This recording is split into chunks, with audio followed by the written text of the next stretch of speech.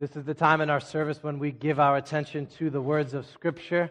I've got just one job with you, and that is to take the words of God, the words that the Spirit have given us, just a section of them, and speak to you in such a way that those words would be clear and that the Spirit who is with us and has not only given us these words but can animate them and bring them to life would actually do that in our minds and in our hearts, and change would take place in who you are and in all that God would intend for you. So the degree to which I do that well, good job. The degree to which I do that poorly, let's move on from those words. I'll have a bunch of words up on this screen. Acts 16, the first part, is the words that Allison had read to us. All right, so we are working through this biblical book of Acts, which is shorthand for the Acts of the Apostles, which is shorthand for the Acts of the Holy Spirit through the apostles and other members of the early church. We take that whole thing and we just call it the book of Acts. Here's what we keep asking ourselves. What can we learn from these people, these stories, these truths about what it means for us, you and me, us together, to live really well as Jesus' people right here, right now, today? That's the question that we keep asking. Week after week, it's been so helpful to see these truths in these stories and be like, is any of that true in my heart? Is any of that true in my home? Is any of that true in my church? Those are the questions that we've been asking together. All right, today we're going to see that there have always been two seemingly distinct, even maybe opposed realities, rhythms that have been married together in the life of Jesus' church. The care of existing folks and the pursuit of new folks. It is not either or of these things, but it is both and together. Every Christian home, every Christian community, every Christian church has married and embraced both of these things. All right, let's take a look. Let me start with an illustration and see if this can set this up for us. Car number one, my car, 2007 Ford Taurus. I put this thing to work. So the way that my life works right now, I have 2 different jobs and I have 4 different children, and this vehicle gets me to all of those places that I need to be. I drive it to work. I drive it to this church building here. Sometimes I drive it to drop-offs and pickups at 3 different schools. Our kids range from first grade to freshman in high school. I drive it to the Y. If I absolutely have to, I drive it to the mall and I get in and out as quickly as possible. I drive it to your homes to sit with you. I drive it near your homes. I drive it to dives and diners and drive-ins and coffee shops to sit with people who are new to the life of the church. Conferences, seminars. I am on mission in my life, and this vehicle is on mission with me. What I don't do awesome is care for this vehicle. I wear this car out. I drive a little bit fast. I accelerate fast. I brake late. I take turns quickly. Me and curbs come into contact often. The tires on this car are like that. All my debris for a month ends up in the front of the passenger seat. If you're ever driving with me, it's quasi-embarrassing, so I'm like, hold on, and I'm scooping up a bunch of stuff. There are multiple rust spots on this car. I got a solution for that. Stickers. You could just put stickers over them of stuff you like and cover it right up. This is the way that I care for my car. If my car could talk to you right now from behind the church, what would my car say to you? Would somebody please take me to the shop?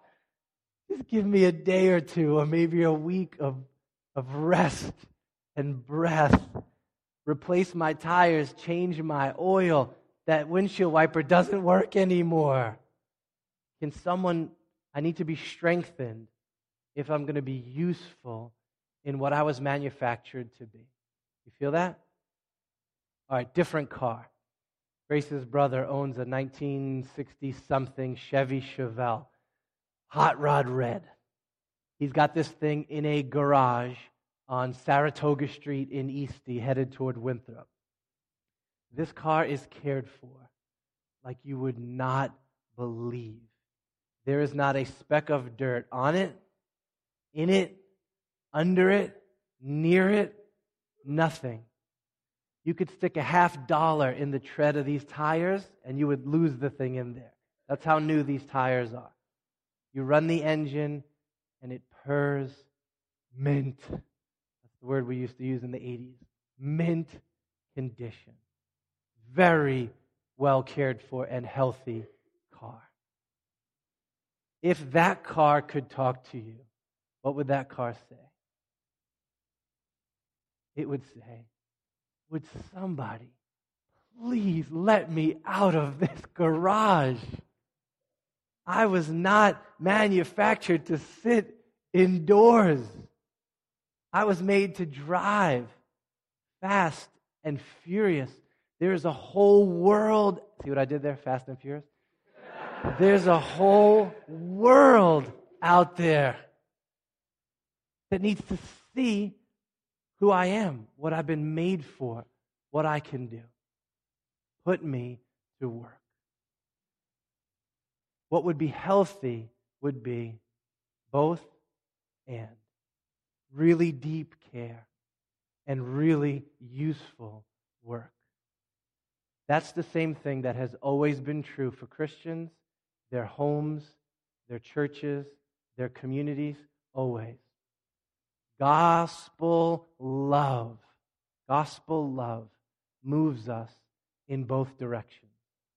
It moves you to love the people who are already here, and it moves you to love the people who are just getting here, who are not here yet.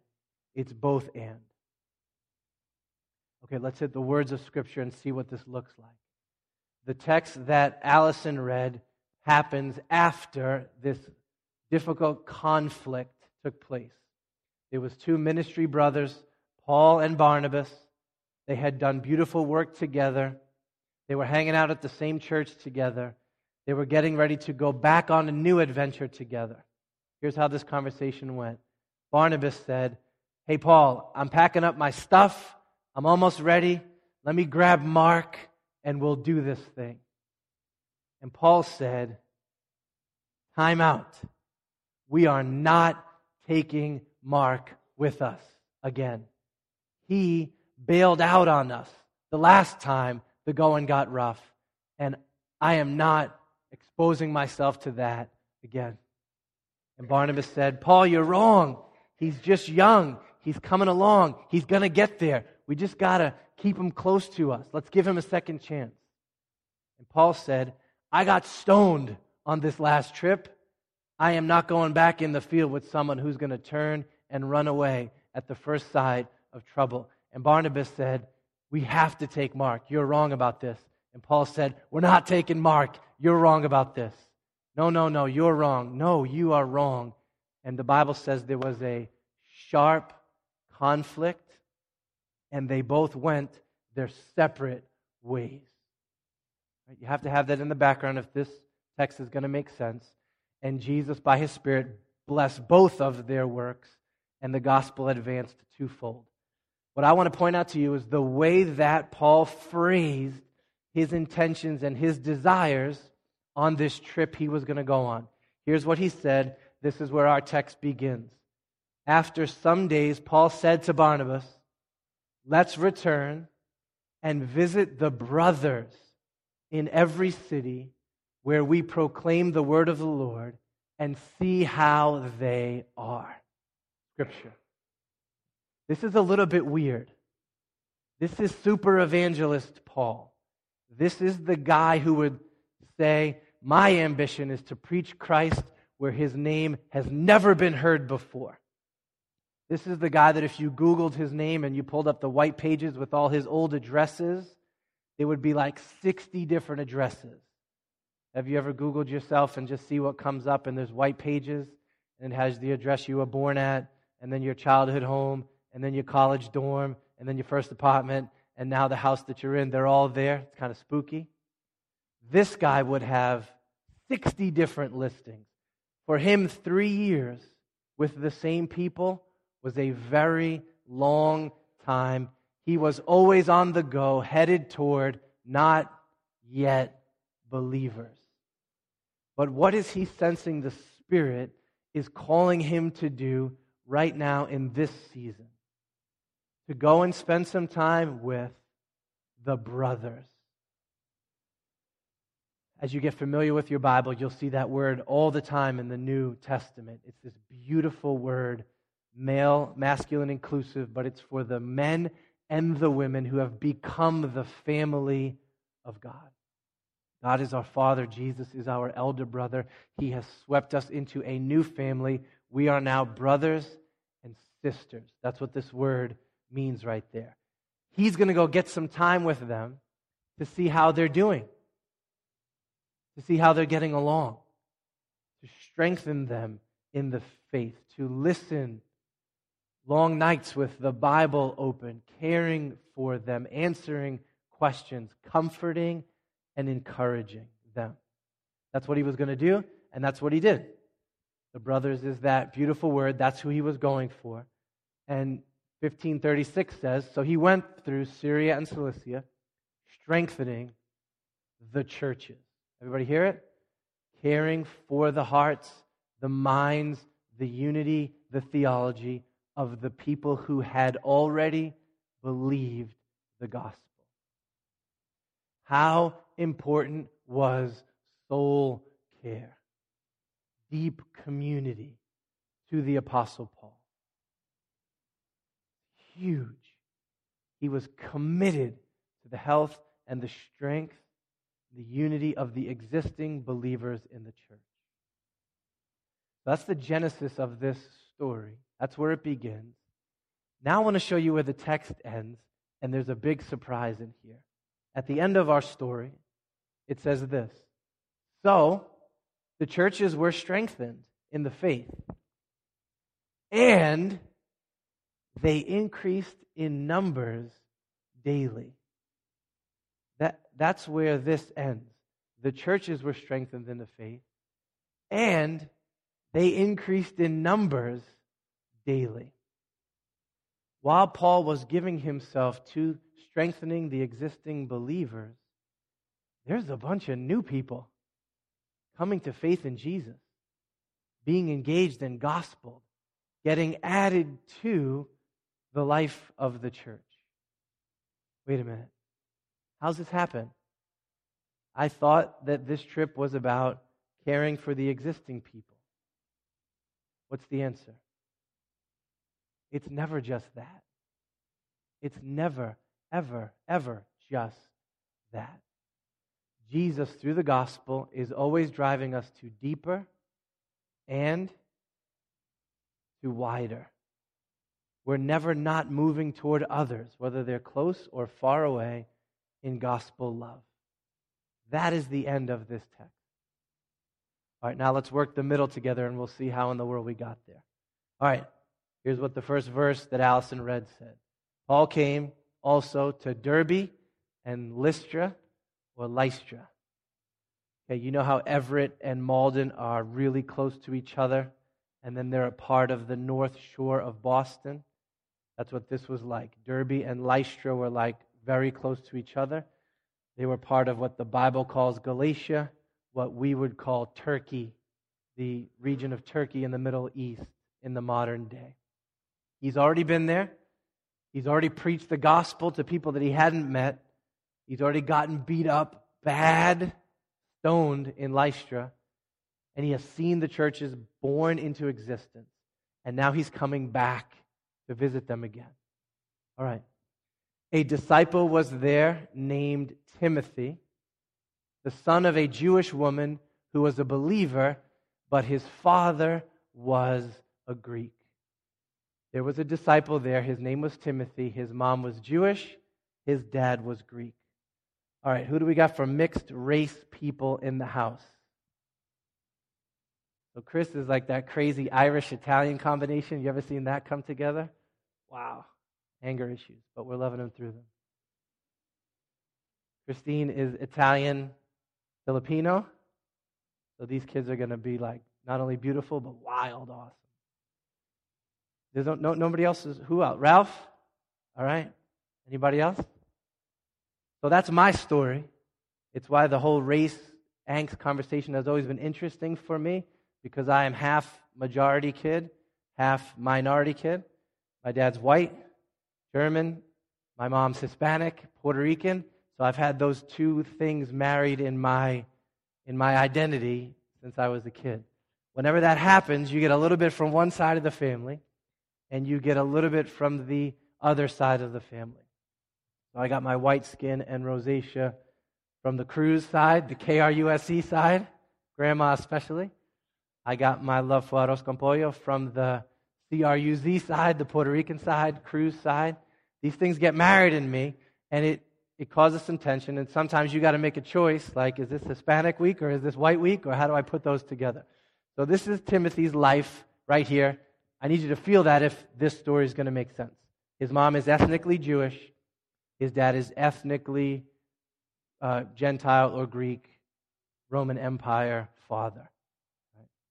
In Timothy's case, the specific thing was that because his dad was Greek, he was not circumcised as a baby boy, even though if his dad would have been Jewish, he absolutely would have been circumcised. So he took the not circumcised part of his ethnic background from his dad. In Scripture, that's a huge deal for Jews. For them, the sign of circumcision in your sons was the sign of the covenant. And so every good ethnic Jew would have circumcised their sons. So we got a mixed race kid. He is not circumcised because he took that part of his identity from his dad. Okay, hold that thought.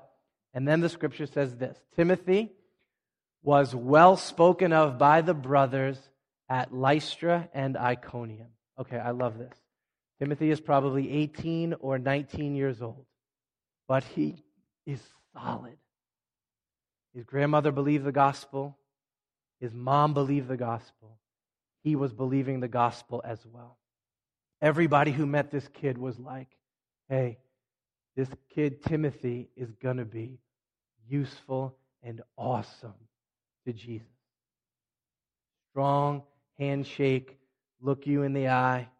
First one to arrive on Sundays, last one to leave on Sundays.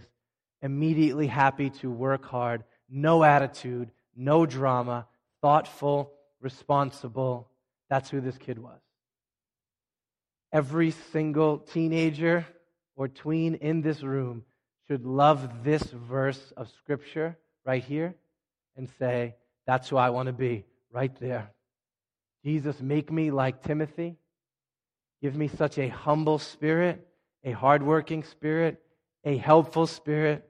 Let me live in such a way that as soon as somebody in the church says my name, Madison, Julia, Matthew, Brandon, Abby, Lauren, Allison, as soon as that name is said, Colin, they go, oh man, Colin's going to be something else. This kid is growing up like Christ. That was Timothy. That's who he was becoming. And don't forget the start of our story. That's who Paul was looking for, right? He left Mark behind. He is short a wingman on this journey. He's got his radar up for somebody to join him. Hey, what about Timothy? Here he is. All right, so the Scripture says Paul wanted Timothy to accompany him, and so he took him and circumcised him. Because of the Jews who were in those places, for they all knew that Timothy's dad was Greek. Okay, there's two giant truths in this verse. First of all, does everybody in here feel the missional concern in these words? Do you feel them? Wait, I thought this was just about the brothers. Didn't you say this was a story about the brothers, the existing people? Yes, but who else makes it onto Paul's radar and into this story? Not just the brothers, but the Jews who were in those places. These were not the brothers. These were not Christians. These were not the insiders. These were not people who we were comfortable with and were a part of the family already. And yet, here they are right in the middle of this text. Yes, always insiders and outsiders together. The second thing is, do you feel how serious Paul is about reaching and engaging and loving and gospeling not just the brothers, but the Jews who were in those places? Let's talk about this. The Jews in these cities would have known Timothy's dad was a Greek. That word would have got out right away if Paul and Timothy were spending time with them. They would have known that Timothy was not fully Jewish, and so Paul and his team would never have gotten access into the synagogues or the hearts and the minds of these people. They would not have been given a platform. All right, let me help this make sense for you. Imagine with you that you are standing on Causeway Street outside of the Boston Garden, 1987 Celtics-Lakers, Game 4 of the NBA Finals. Okay, it's wild out there. Wild. 2 hours before game time, you're finished grabbing a pizza or a beer or whatever you're doing before the game, and this guy comes up to you and he has on purple sweatpants and a yellow James Worthy jersey and a big Lakers hat. Are you listening to a word that this cat has to say? Not a word. Bro, you need to go change your outfit right now if we're going to talk. Everybody feel that? It's the same thing here. If mission is ever going to be a part of this story, if it's ever going to be more than just soul care with the existing people in the church, both Paul and Timothy have to be willing to make some sacrifices in love for others. There's going to be a cost here. What was the cost for Paul that he was willing to pay? It was his reputation. He is the apostle of grace. This is the dude who went toe-to-toe, theological fist fight with those who wanted to demand that Gentiles be circumcised in order to become Christians. He went all bodyguard bouncer, standing in front of Titus saying, nobody is touching this man's body. He will not be circumcised. The gospel does not require it. That's the reputation that he has gained for himself. Now what? What are people going to think if he allows, encourages, enables Timothy to be circumcised? Paul's going soft. Paul is compromising. Paul is growing hypocritical in his old age. His reputation was at stake with a lot of people who would see this and not know the true story. But he is so all in on the mission of God that he does not care about his reputation. He just wanted to see people meet Jesus. He would pay the price. What's the cost for our man Timothy? I mean, you're tracking with the story, right? How did this conversation go? hey, Timothy, I want you to accompany me for the next few months. I need a wingman. We're going to strengthen the churches. We're going to preach the gospel in synagogues and streets. There's just one thing. I mean, what in the world has to be going on in Timothy's heart, in his soul, if he's ever going to say yes to this request? Pre-anesthesia. I mean, there's got to be some serious joy in the gospel. There's got to be some serious love for people who are not yet believers. There's got to be some serious conviction about Jesus' mission. There's got to be a very loose grip on the comforts of this world, right? It's like my comforts are not a big deal here. Such a desire to see lost people saved that he would be in, even at a cost like this, to himself. Timothy, are you willing to be circumcised for the sake of the Jews in those places?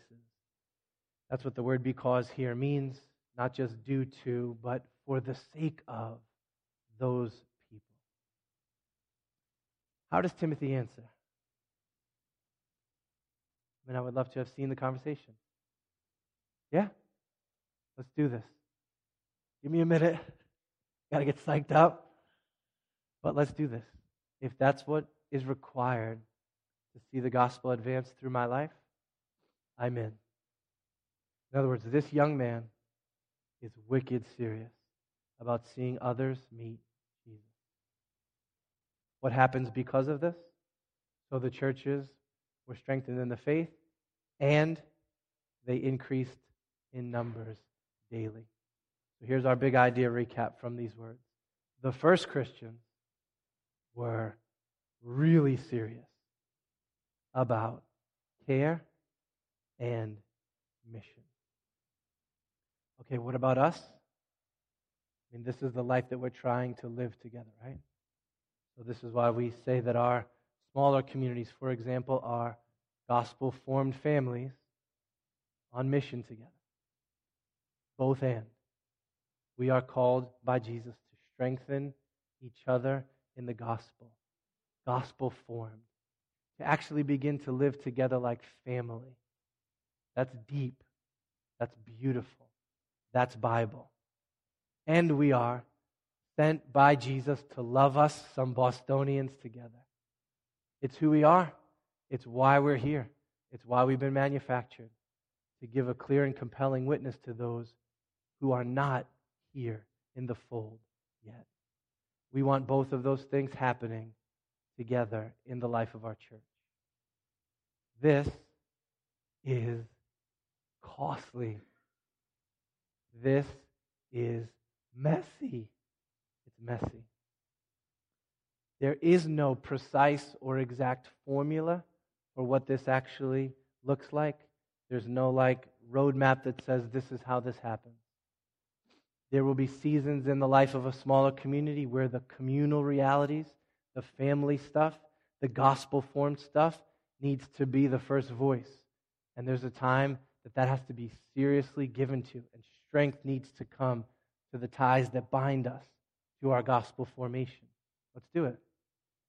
There will be times in the life of a gospel community where the missional realities, the work that we're called to, the people that we're meeting, just surges forward, and we find a lot of our attention in that month given to adding to the number that Jesus intends to be with us. Doing this well takes wisdom. Doing this well takes differently wired people, bringing their different wires to the community. Some of you are location-oriented people. You know what that means? That means that you see today with really clear eyes. You have that gift. You know the importance of loving existing people very well. That is so beautiful and awesome. Some of you are what we would call future-oriented people. You have these eyes that can see tomorrow really clearly.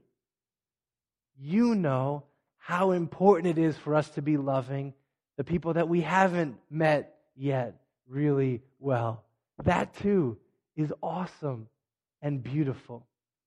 It's not one or the other. It's both of those married together in the life of our church, simultaneously as led by the Spirit. All right, there's like 100 application questions. I just want to work one with you, and then you can work through your other applications later on this week. So here's one that I've been asking myself this week. Is there any Timothy at all in me? Is there any Timothy in us? Is there any Timothy in you? Okay, often I want to give pretend answers. I make myself sit down with the door closed and a pen out and say, what's the honest answer right now, Matt Cruz? Write it down. What's the honest answer? So here's one potential honest answer. We might say, no. None at all. I have decided what my life is going to be about, and it's not going to be about these people, and it's not going to be about these people coming to know Jesus. There are moments in my life when that is your honest answer. If you took a picture of my life, that would be it. Okay, if that's your answer today, be honest with yourself and think on that with us.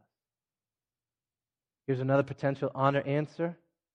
The shoulders go, sort of, kind of, a little bit. Ambivalence. I am committed to the institution of the church.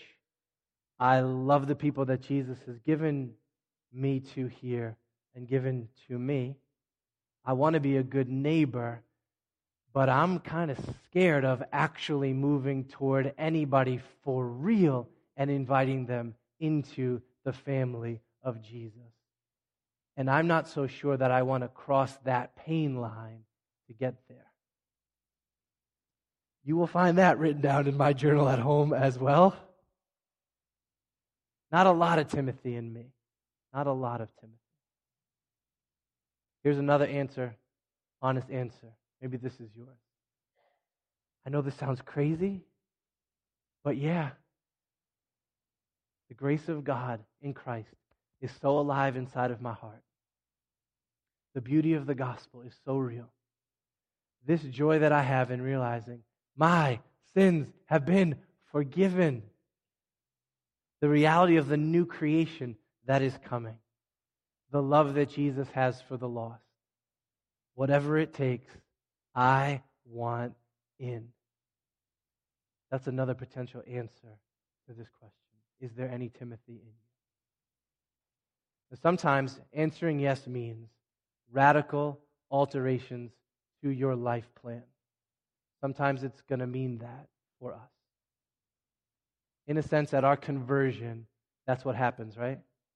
Jesus gives you new birth. You are born again. And whatever was on the page of your life plan before is completely up for grabs now that heaven's been invited into your life and you belong to Jesus. At conversion, all of us have a new life plan, whatever Jesus wants from us. Sometimes God visits us when we're young or in the middle of our lives, and He says, I have a mission for you, and it's going to require some radical life change. Sometimes that happens. For Grace and I, this was 15 years ago. We were newly married and pregnant, and church planting was not on our radar. It just wasn't. And the Lord swooped in clearly through the community of the church, and by His Spirit said, I actually need you guys to give your life to seeing a church come into existence where the Bostonians that you love can be discipled. What? Wow. That was wild. That was also one of the most joyous seasons of our life. Everything was up for grabs on what the Lord might call us to sacrifice. When we bought the house that we were in, we were not saying, we want the biggest house, we want the best school system, we want the flattest street. We just said, you've called us to give our lives to see something happen for the sake of your glory. The Bostonians who we love, we're from Everett and Revere, would come to know Jesus. You tell us where you need us to live. That was like the tenor of our house search and everything else in our life at the time. If you are at that pivot point in your life, jump all in. There's massive joy in that place for you. Most of the time, it's not that radical. Most of the time, Jesus calls us to the basics of life: work, career, occupation, marriage, fatherhood, motherhood, giving ourselves to a home and a street and a city and a church for the long haul. That's Jesus' basic life plan for most of us. Many of you have been graced by God with opportunity, intelligence, passions for work, with children, with a home, and you're there. The question that this text raises is, right there in the middle of these beautiful, ordinary lives that you have, right there in the middle of them, are there any Timothy moments? Are there any Timothy realities? Are you ever paying a price for the sake of those who don't know about the grace of God yet? Have you crossed the pain line? Have you taken a risk? Have you sacrificed the comfort? Have you changed the schedule? Have you spent some money so that some real person, real family, real neighborhood might see and taste the beauty of the kingdom of Jesus? So there's like 75 of you. Probably most of you, that's the question to ask. In the fray of my beautifully ordinary life, is mission in there? Is gospel love moving me to love others? What does that look like? For some of you, Jesus is about to radically alter the life plan and call you to some big sacrifices. If he's calling you to the big or the little, both of them are the most joyous place in the world. Let's be people who care for the person next to us really well. Let's be people who care about the person we haven't met yet really well. Let's let it be said of our church, the saints were strengthened and they grew in numbers because gospel love moved them toward others. All right, let's think about that as we pray together.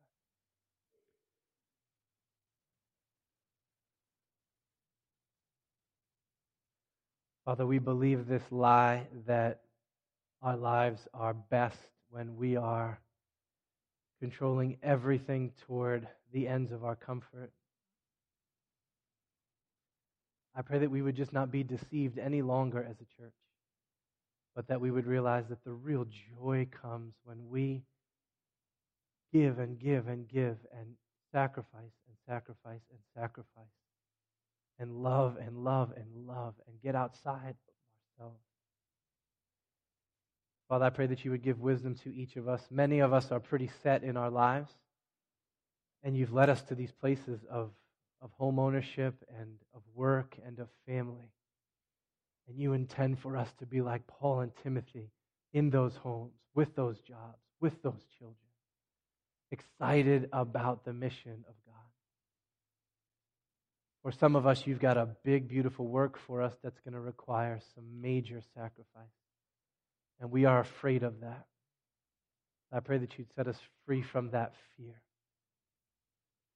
I pray that you would encourage those of us who get the care part to let our voices be known, to see to it that our communities and our church care well for those who are here. Father, I pray for those of us who can see the future, who know the desperate need for others to be invited into this grace, that their voice would be known.